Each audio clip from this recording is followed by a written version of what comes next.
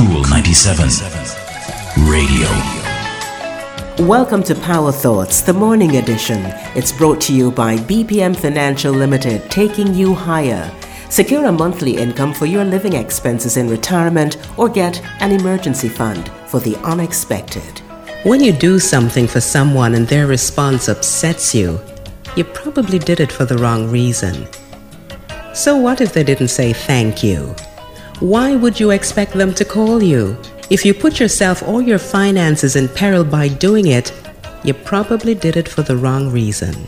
It's very easy to convince ourselves that we're doing something for someone, when usually the truth is that we do it for ourselves. We do it to feel needed and wanted. We do it to make ourselves look better in the other person's eyes. We do things to be noticed. We do other things to take attention away from something we don't want seen.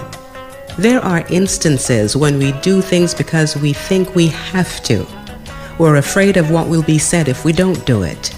In each of these instances, we're expecting a certain payoff or a payback. And if we don't receive it, we become upset with the other person. We believe that we've been done, we've been had, we've been ignored, or we've been abused. We can save ourselves a great deal of grief by doing or giving purely for the joy of doing, with no expectation of reward or return. Our giving and doing becomes a blessing to us. It's called service when we give with joy. The universe, not people, pays us back in kind. Do it just for the joy of doing it. That's our Power Thought for today, from the national bestseller by Iyanla Vanzant, Faith in the Valley. I'm Rosamond Brown. Talk to you next time.